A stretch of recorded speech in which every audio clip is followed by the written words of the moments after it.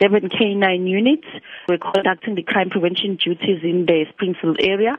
When they received information about the suspected drugs at the courier company, they then immediately responded and searched the premises, where they found 8 boxes of African gift items found containing a suspected narcotic substance.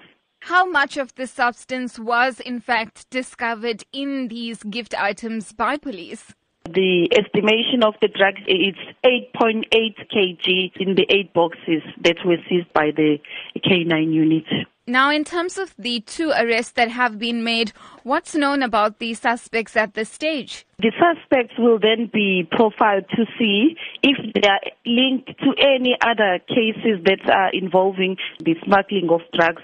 And we do understand that one suspect was in fact arrested in Phoenix. How was this link made by police? Police first arrested the suspects at a courier company, and then the information led the police to another suspect where he was arrested in Phoenix following the information. Now, this being a courier company, do police at this stage have any indication as to whether these drugs were in fact entering the country or were destined internationally? It is suspected that the consignment of these suspected drugs were destined to Singapore.